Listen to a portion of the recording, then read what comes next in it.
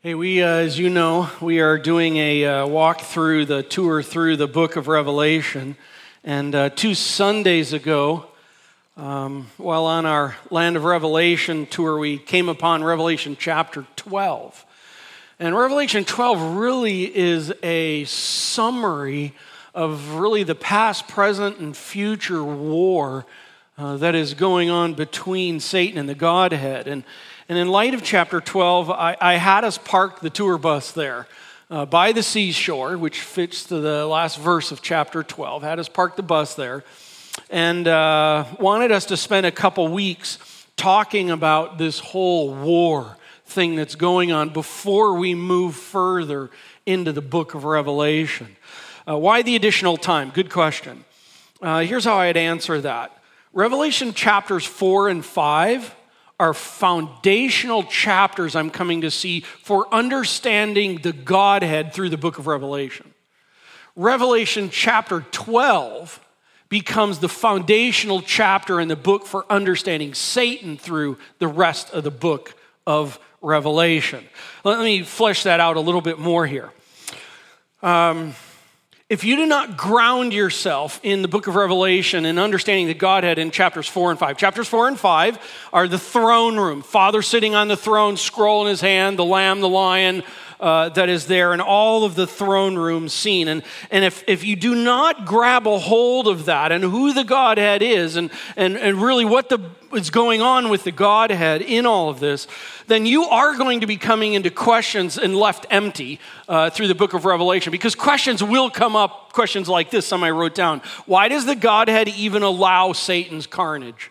I mean, what does the Godhead even allow all this stuff we're about to read in? Great question. Why is there a judgment? Why is there a whole hell thing going on in the book of Revelation? Because it sure doesn't seem to fit a loving God, redeeming God, and those things fit together with that. Also, it's hey, God is love, and war and love do not fit together. Also, here's one, modern day. God says that he desires for all to be saved, and if all are not saved, then God does not get what he desires. That means God, wait, God, how does it? And we get lost in it. We get frustrated in it. And also along with this, it's just kind of like, how can a loving God allow so much pain and disaster that we will be reading in the book of Revelation? Great questions. And friends, those do not make sense if you do not understand Revelation chapters 4 and 5 in the throne room. Likewise, if we do not understand Revelation chapter 12, I believe, the rest of Revelation doesn't make sense regarding Satan himself. Like, why does Satan do what he does? If he's already lost, why does he keep warring and acting like he's won?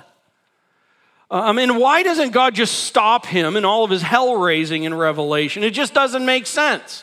True. If you don't understand Revelation 12 and the war. I am seeing that understanding this war is absolutely foundational for us to be able to continue on through the rest of the book of Revelation. What's going on with this war? So I've parked the bus so that we could better understand the war and the enemy. And last Sunday, I want to bring a picture up here from last Sunday. This is not the war. This is not the enemy. Okay, the devil is not the Tasmanian devil, a cartoon character, this kind of like blah, blah, blah, kind of guy. The devil is also not equal with God. We'll be seeing that today. It's not this moralistic fight on our shoulder of, hey, eat the candy, not the vegetables. Okay, that's not the big war thing that's going on. That's so moralistic, and it's so cartoony. That's not what's going on. Instead, as we saw in Revelation chapter 12, how do you depict it? I don't know. Maybe it's more like these kinds of pictures on who Satan is. Because Revelation chapter 12 talks about the great dragon who deceives the world, who's the liar, who accuses all the time before God. Friends, this is no joke. This is no cartoon. Revelation is not just some allegorical story book like Aesop's Fables. This is serious stuff. And it doesn't make sense if we don't understand the war. So that's why today's kind of our last Sunday on understanding the war here. So with that, I want to give you a statement to consider here. By the way, the word consider. Consider means to pause and to think and to ponder and to work it through. By the way, that's a really important word here a little bit later in our sermon today, in our text today. So I want first to consider a statement here. Let's move the creepy pictures off. Let's get to our statement here.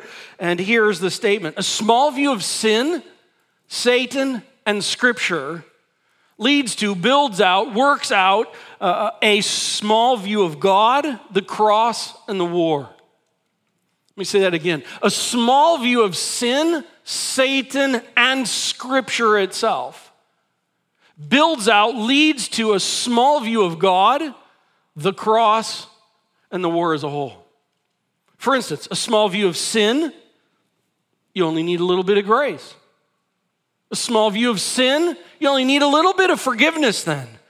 A small view of sin means really it's only a small salvation. And actually it makes judgment small and our depravity small.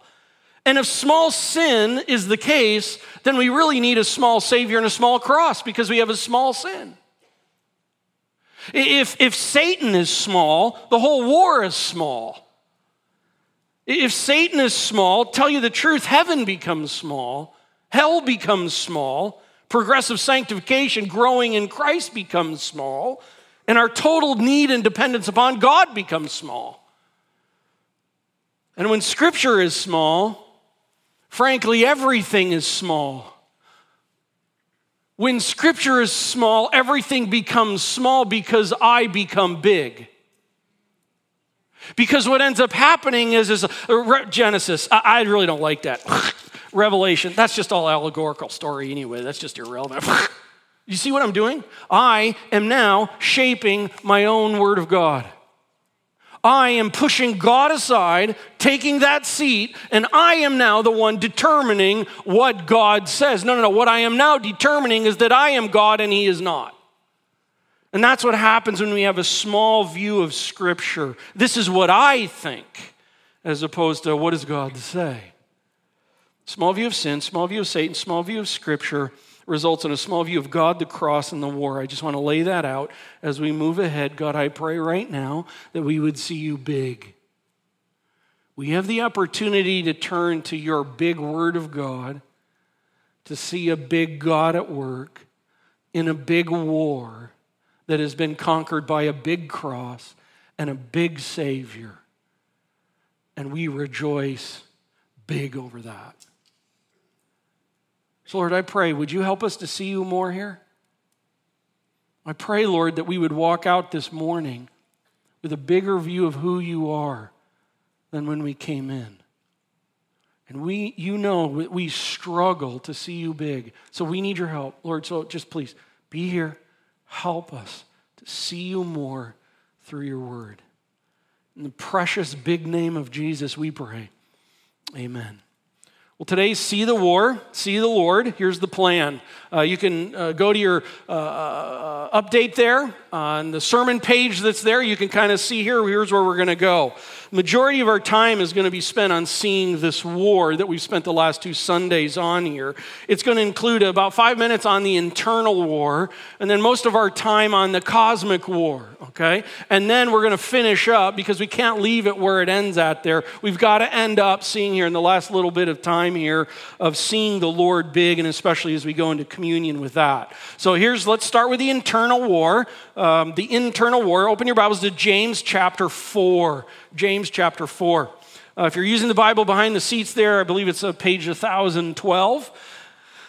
We are going to see about the internal war. Now, the focus is on the cosmic war, the big war, the war between Satan and the Godhead. That's really the big war. But that big war also comes down into an internal war. And if I don't at least spend a couple minutes on these Sundays that we've had here, I'm really concerned that we're going to come up with a warped view of the war. And what I mean by that is that I don't want for us to come out thinking that there's like this demon behind every bush kind of thing, okay? Because the fact of the matter is in all reality, as we'll see here, the cosmic big war, we need to understand that wars in our own hearts, okay? In fact, I'll say it this way. I and you do not need Satan in my face or a demon in my face to have a war. I've got enough within my own heart. Our own sin-bentedness moves us towards the war. Take a look at this. And by the way, I'm talking about if you're saved in Christ, because that's what James is talking about here. Look at this. He says, what causes quarrels and fights, and what causes fights among you? Chapter 4, verse 1. That's a great question. I don't know. Maybe you had a quarrel or a fight coming to church this morning, huh? Maybe, don't want to go there too much. But isn't that a great, what causes quarrels and fights? Here it is. God's word is not just a book of questions, a book of answers. Is it not this, that your passions are at war within you? Describe that. Okay. You desire and you do not have, so you murder. You covet and cannot obtain, so you fight and quarrel. Do you see the war here, what's going on? Why do I quarrel? Put it this way. I desire, I demand, I judge, I punish. That's the process. That's the war that goes on within us all the time. In this whole thing, it's like, I desire that we have a calm, peaceful day today. I desire that task get done in this period of time, in that way, preferably the way I would like. I would desire that God would do blank. Let's move to the next thing. I demand. Listen, friends, desires are not wrong. Nothing was wrong with them. I desire to have someone to love me forever, to have a spouse, to have a mate. I desire to have children. None of those are wrong. But when it moves into a demand, I demand that I have a boyfriend, girlfriend now. I demand children now. I demand that be done in my time, on my schedule, in my manner. I demand that. Do you see where it is now moved? By the way, God, I demand that you take care of this problem. It is now moved into a wrong place. And then what begins happening is then I judge. Well, you're not a very godly wife because a Christian wife would be doing that the way I want it done.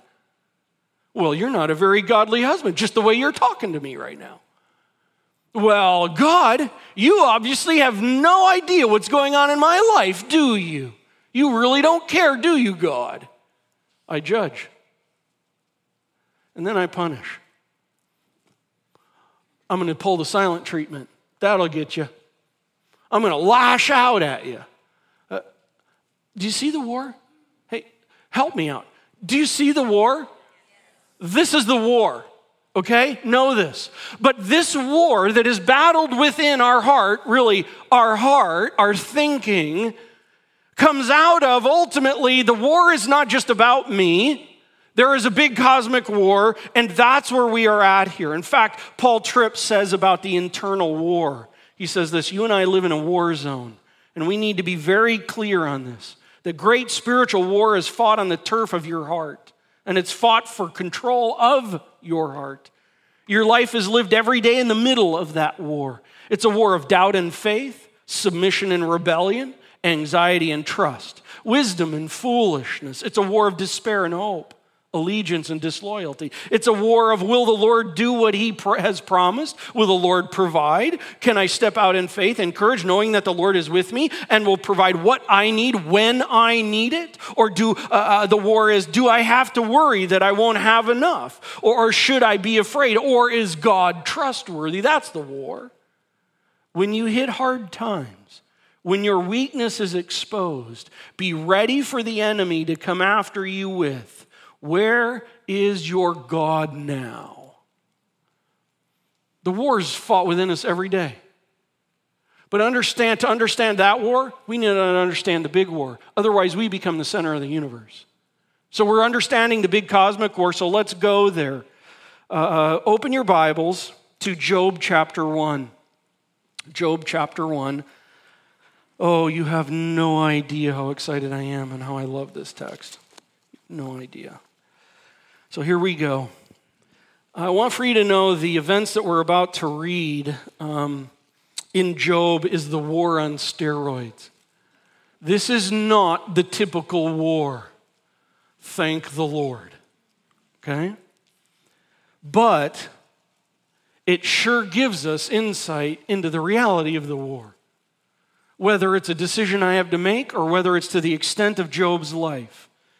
And I think God gives us texts like this I think this is like the most vivid account in Scripture of the whole cosmic war going on. I mean, this is like 3D, HD, full surround sound, Dolby stereo here about what the cosmic war is like. Now, as a church in the past, we've been through some of Job before, but we're really going through it now to kind of ultimately learn in this, the cosmic war portion, and especially taking some look at Satan. So let's work our way through. Let's start in chapter 1, verse 1, Job. Verse 1. There was a man in the land of Uz whose name was Job. And that man was blameless and upright, one who feared God and turned away from evil. Now we begin here by learning about a man. This is a man, it's a Job, and we learn that he's a typical man because he's a man, but he's also untypical in that this is one godly dude. Right? I mean, this is one guy that is full out radical after the Lord. We see that there. We see some of the descriptors of him being set apart unto the Lord. He's blameless. He's upright. He's fearing God. He's turning away from evil. Don't you read that? And it's like, oh, Lord, more of that in me. More of that in me. By the way, I need to make sure here that we all understand, at least where I'm coming from a high view of Scripture, that this is not a fictitious man living in a fictitious fairyland in the land of Oz. Okay? This is a real man that lived in a real time. This is not Aesop's fables. This is not just some made-up story, but this is real, and that's just so critical in grabbing a hold of this whole thing. It's a real person living radically for the Lord. Now, more on this guy, verse 2 and 3. There were born to him 7 sons and 3 daughters. How many kids? 10. He possessed 7,000 sheep, 3,000 camels, 500 yoke of oxen, 500 female donkeys, and very many servants, employees. So that this man was the greatest of all the people of the East. He was a set-apart man, and he was a set-apart businessman. I think this is really important to see in here. By the way, take a look at his business. I come out of a business background, and so I pick up on some of these things. This guy's totally impressive. Now, I'm not a farmer. Some of you may be, but I do know numbers, and I just know this. 7,000 sheep, 3,000 camels, 500 oxen, 500 female donkeys. That's a lot.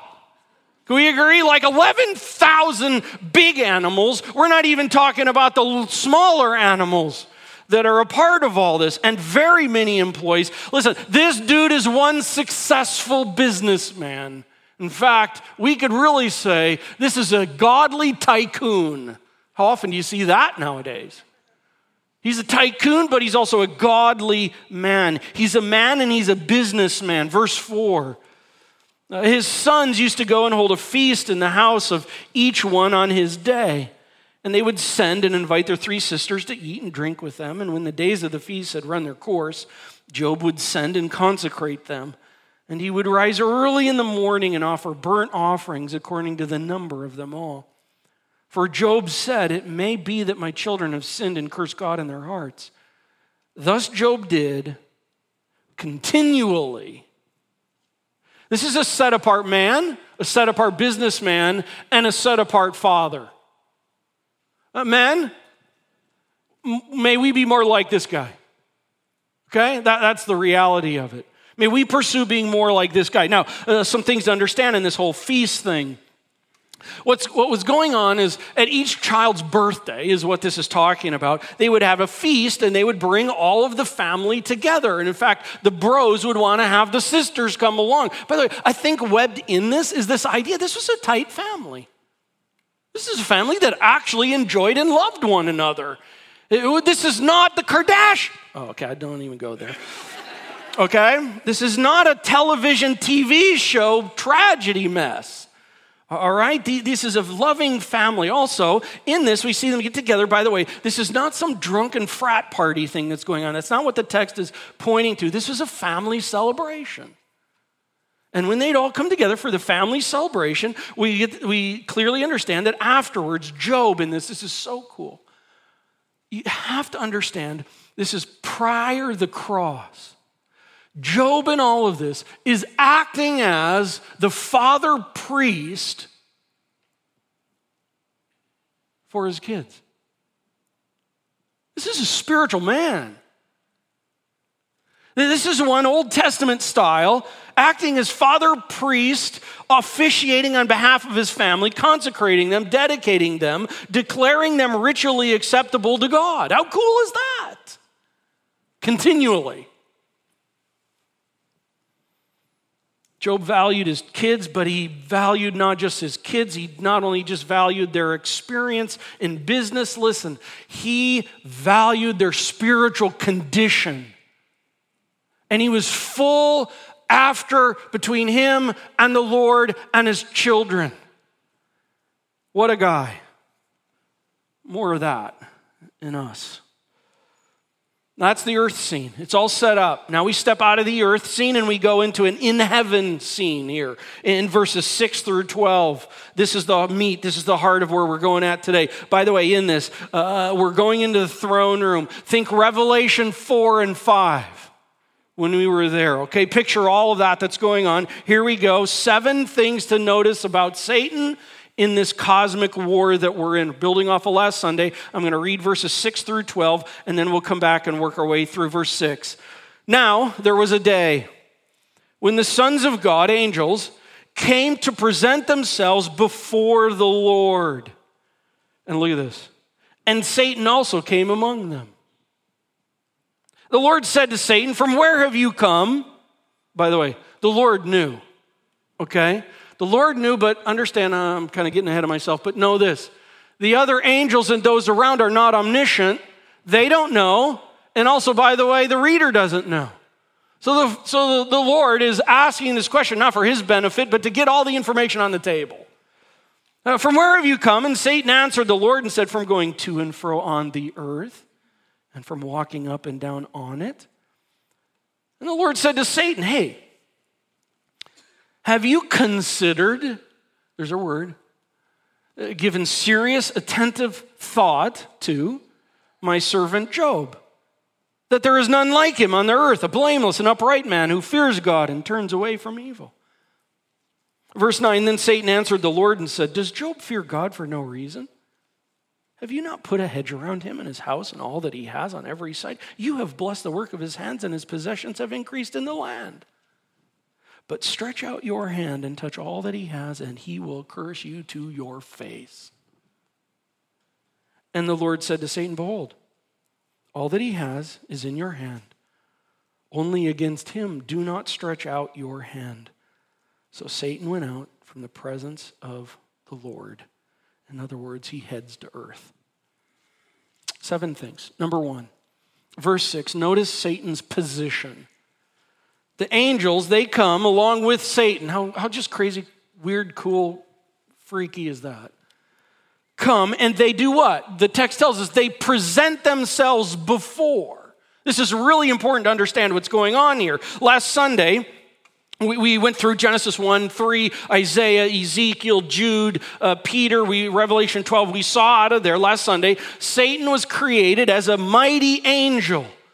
Great wisdom, beauty, responsibility, an opportunity to serve the Lord for the Lord's fame.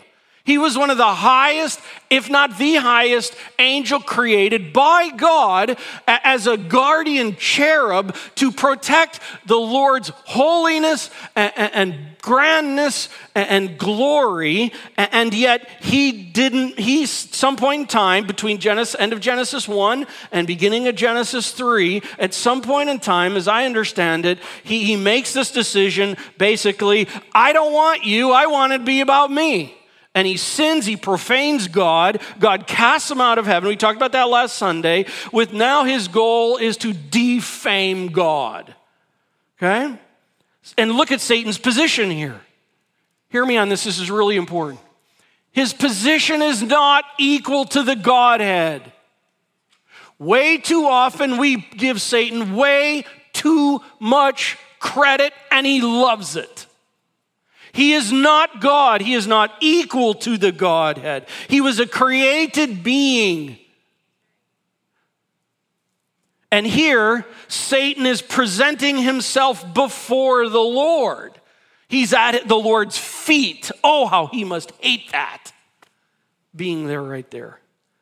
And so essentially, if you will, if God says, Satan, show yourself, Satan's not like, no, I don't have to show myself. He's like, and he shows himself.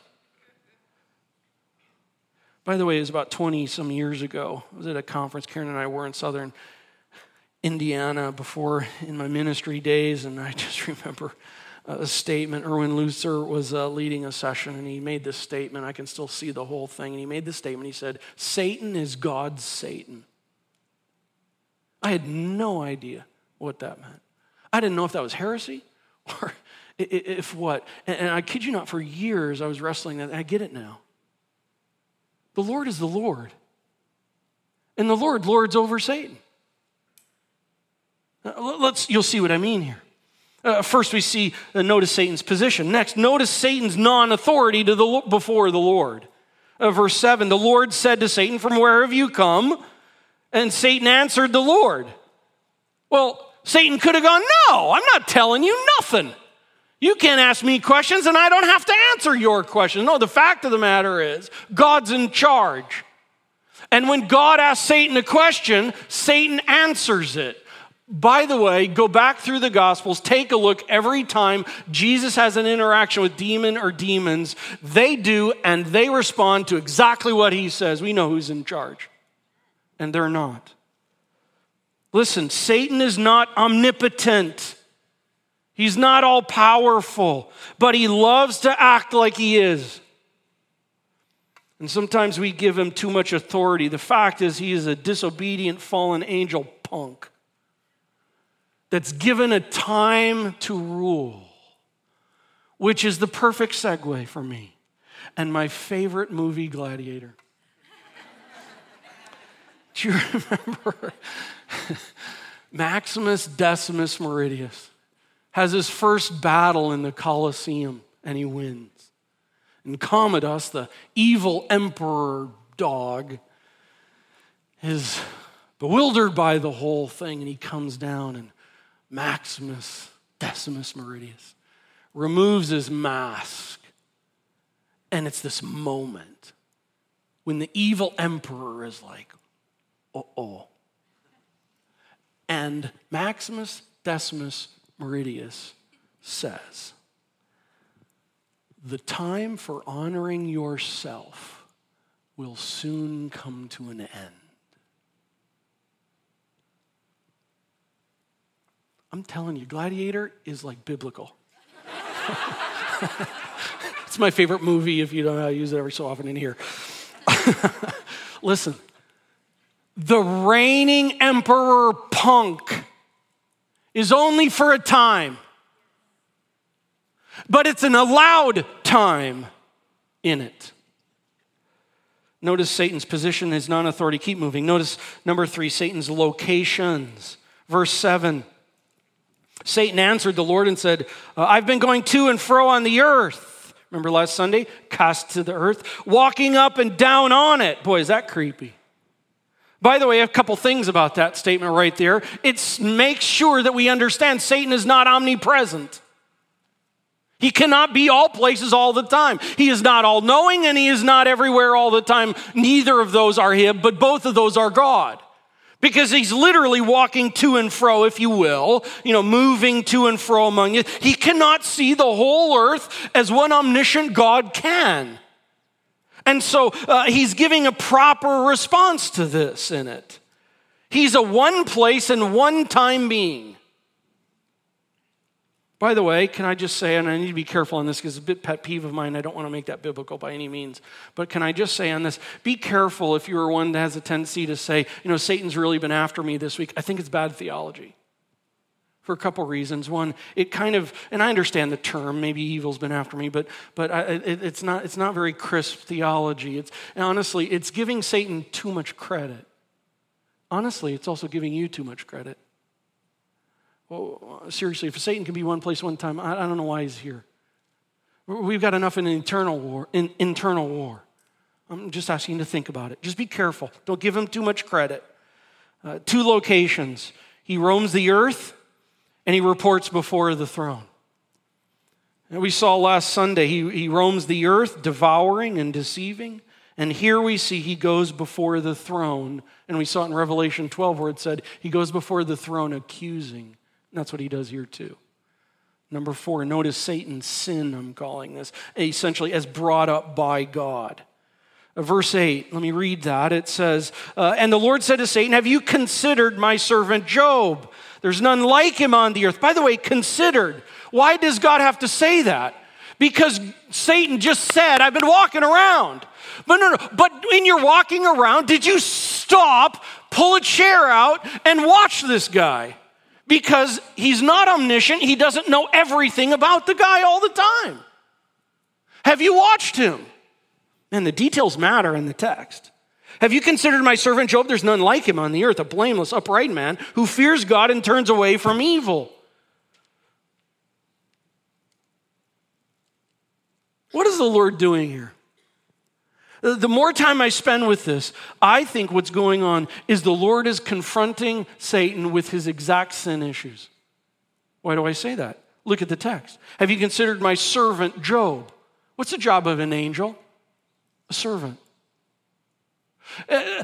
Satan was created to be a servant of the Lord, and now here's this human that is living like he should be. Also in it, the Lord says in it, have you considered my servant Job? He's blameless. Satan, you are filled with blame. He's upright. Satan, you're not. He fears God. Satan, you don't. And he turns away from evil. You run to it.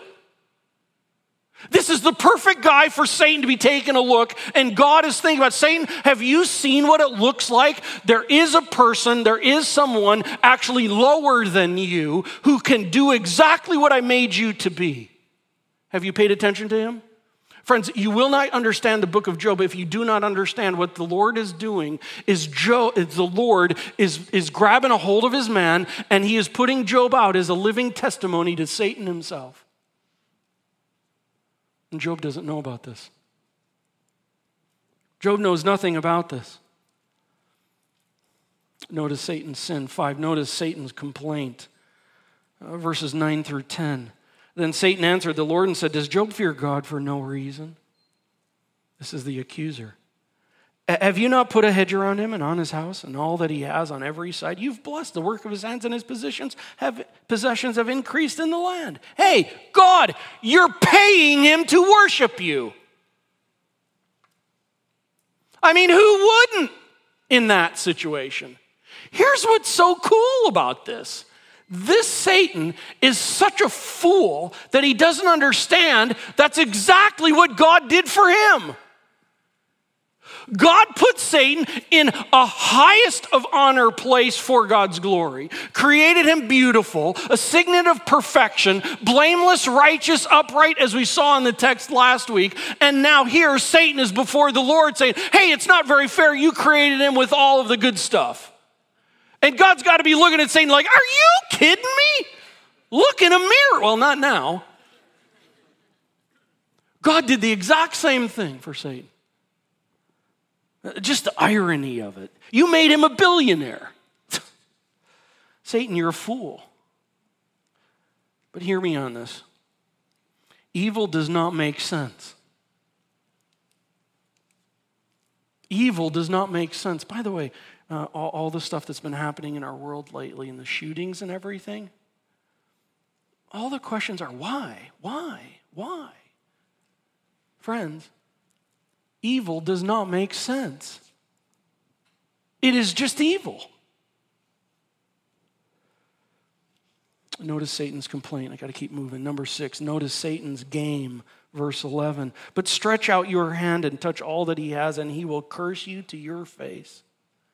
He thinks he knows everything. He thinks he's omniscient, but he's so arrogant. He thinks he knows exactly what will take place. Why would he do that? Because he's an accuser. So he games with the Lord. games with the Lord. By the way, do you think that the Lord's intimidated or scared here? I don't think so. In fact, God in His grace, for His glory, and also as a testimony to Satan, God now allows the game to go. Number 7, notice Satan's parameters. Verse 12.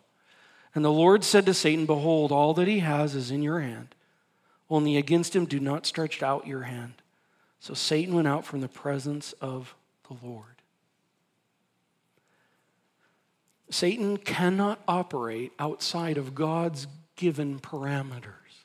Satan is God's Satan. By the way, friends, everything else, and we're going to buzz through a whole lot here, everything else that we see that is unleashed on Satan and his kids and his business and his wife and his family and on Job himself, everything that is about to be unleashed, this means theologically correctly by the text, God's allowed it.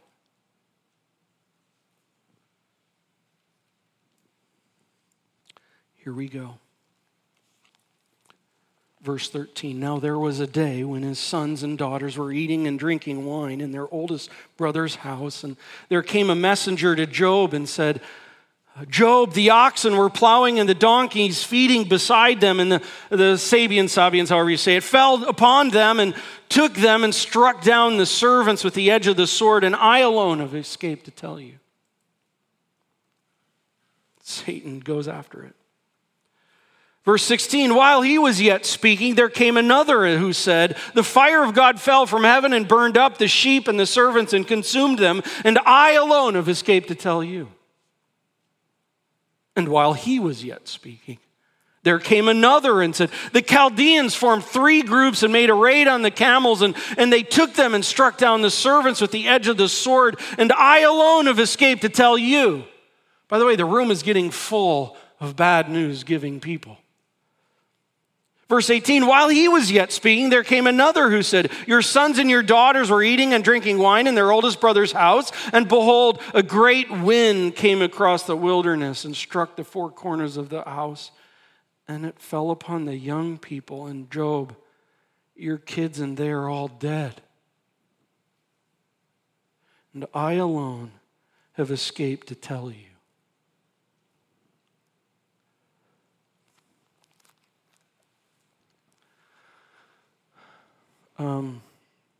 We've talked so far in our time in these last 2 Sundays. Know this, Satan hates you. He could care less about people. His war is with God, with the Godhead. And whatever he can do, remember last Sunday? Created in the image of God. Whatever he can do to defame, to tick off, to de-glorify the Godhead, he will do. And if that means him going and taking out, let's say, innocent people, animals, things, and territory, he doesn't care. Well, take it out like that. That's Satan. Be afraid. This is no game, you guys. This is no game. Right away, he's out destruction because that's who he is. That's what he does. Then what is Job going to do? Verse 20, then Job arose when he finds this out in his office or his home or whatever, tears his robe and shaved his head. By the way, that is Old Testament talk for he goes into massive mourning. Okay? And here, follow it through. Shaved his head, fell on the ground, and worshiped. Now we're like, get out the guitars. That's not what's going on. This is like his life has just been utterly destroyed. And look at theology of a godly man coming out. And he said, naked I came from my mother's womb, naked I shall return. Look at this. The Lord gave. Look at this. The Lord has taken away.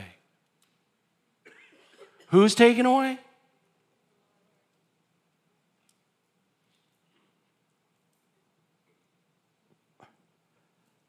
Blessed be the name of the Lord. And all of this, Job did not sin or charge God. Oh, please do understand, he's just not like, oh, naked I came, naked I went, kids, whatever, business, whatever, I don't care. No, this is an absolute agony. And yet theology trumps the whole thing in it. Naked I came, the Lord gives, the Lord takes away, in the agony of it all. But the story doesn't stop here. Let's just keep going again. Chapter 2, there was a day when the sons of God came to present themselves before the Lord. Sound familiar? And Satan also came among them to present himself before the Lord. And the Lord said to Satan, from where have you come? Satan answered the Lord and said, from going to and fro on the earth and from walking up and down on it. And the Lord said to Satan, hey, have you considered my servant Job? Maybe there's just a typo and they repeated the chapter here. Hang on. Have you considered my son Job, after all this, that there is none like him on the earth, a blameless, upright man who fears God, turns away from evil? Look at this. He still holds fast. He still holds fast his integrity, although you incited me against him to destroy him without reason. Then Satan answered the Lord and said, what does Satan do? He accuses skin for skin. All that a man has, he will give for his life. But stretch out your hand, touch his bone of his flesh, and he will curse you to your face. This is all a cosmic war. And the Lord said to Satan, behold, he is in your hand. Only spare his life. Again, the parameters. So Satan went out from the presence of the Lord, struck Job with loathsome sores from the sole of his foot to the crown of his head. And he took a piece of broken pottery with which to scrape himself while he sat in the ashes. Then his wife said to him after all this, do you still hold fast your integrity? Curse God and die. By the way, I am so not going to get hard on Mrs. Job because she just lost 10 children and their family empire and all of their employees and all of their animals.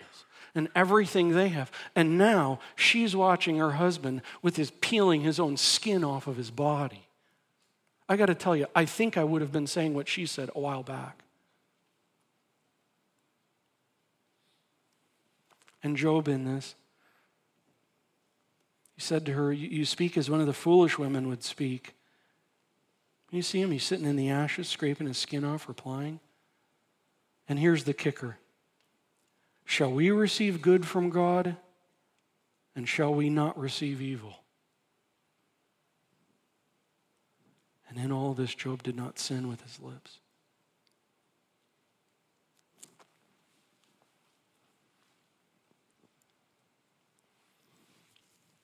Wow.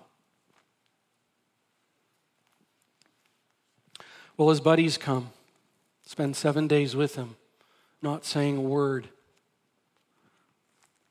There's a lot of lesson in that on maybe how to love on people that are really hurting. Sometimes it's better, just don't say anything. Chapter 3, verse 1, after this, Job opened his mouth and cursed the day of his birth. I'm actually really grateful for that statement. Because prior to this, Job just kind of seems like some superhero spiritual dude. Now he's real. No, he's always been real. But now he's gotten to the point where I can't, no more. I can't take it anymore. I just want to curse God and die. Look at the end of chapter 3, says verse 24. For my sighing comes inside of my bread, my groanings are poured out like water. For the thing that I fear comes upon me, and what I dread befalls me. I am not at ease, nor am I quiet. I have no rest. But trouble comes.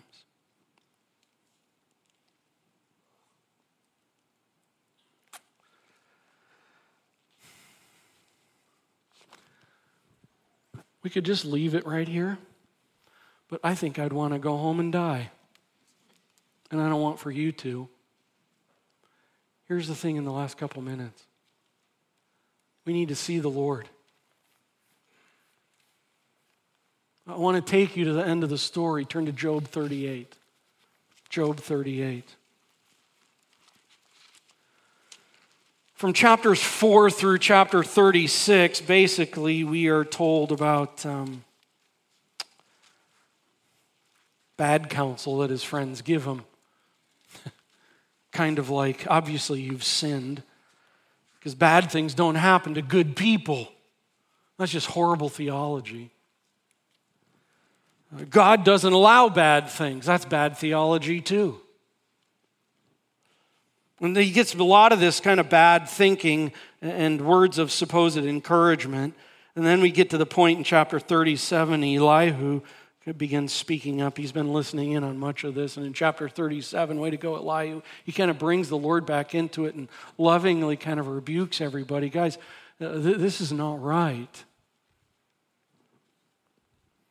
And out of that, then, we come to chapter 38. Elihu spoke, and now it's time for the Lord to have some one-on-one time with Job. Listen to this. Then the Lord answered Job out of the whirlwind. I like that. Not only the whirlwind of all the chaos going on in Job's life, but kind of the whirlwind of talk. It's just like all this counsel and talk, and it's just like, blah, it's just a giant tornado, just ruining everything up. And so God needs to speak. And the Lord answered Job out of the whirlwind of the situation and the talk at the time and said this, who is this to Job that darkens counsel by words without knowledge? Dress for action like a man, Job. I will question you, and you make it known to me. Wow, does God not seem like a hard guy? I mean, this guy has gone through a living hell allowed by God for all this time, and so much of this has turned into this internal war. That's what we're seeing right now in Job. And God stands up and he comes into the table of it all, and he's like, Job, seriously? Let's talk. I think one of the versions says, gird your loins like a man. Here we go. I'm not going to read it. I'm just going to highlight the beginning of a whole bunch of statements. Job, where were you? Job, who determined? Or who? Or who? Or who? Job, have you? Job, have you? And have you? Where is? And Job, have you? And have you? And what is? And who has? And has the rain? And who? Flip the page. And can you? And can you? And can you? Do you? Do you? Do you? Can you? Who? You? Can you? Who? And we're not out of chapter 38. And here we go, chapter 39. Do you? Do you? Can you? Do you? Can you? Will you? Do you? Is it by your? Is it by your? I'm like, God, chill out on your bro, man. But you got to watch, what's Job going to do in this? And the Lord said to Job, shall a fault finder contend with the Almighty now? Job, let's have it out, my friend. After that, you want to have some more talk right now? He who argues with God, let him answer it. Then Job answered the Lord and said, behold, I am of small account. What shall I answer you? I lay my hand on my mouth. I have spoken once and I will not answer twice, but I will proceed no further. And then the Lord hugs him. No. Then the Lord answered Job out of the whirlwind and said, gird your loins up like a man. I'm not done. Will you, have you, behold, can you, can one? Behold, who has, who can? Listen, there's a whole layout on what God's doing through creation and everything going on here. But here's the kicker. Chapter 42, how does Job now respond in all of this? Then Job answered the Lord out of all of this and said, I know that you can do all things and that no purpose of yours can be thwarted. Who is this that has counsel without knowledge? Therefore, I have uttered what I did not understand. Things too wonderful for me, which I did not know. Hear and I will speak. I will question you, and you make it known to me. Look at this, verse 5.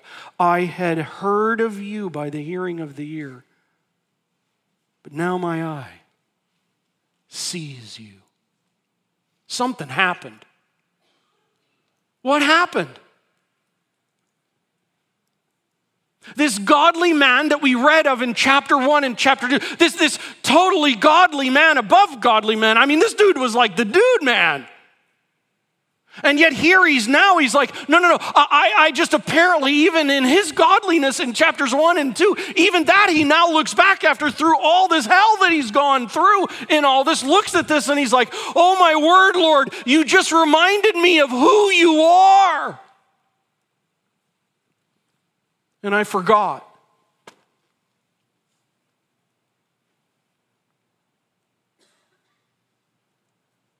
And the reality is that I'd only been seeing you small. But now I got a whole new picture.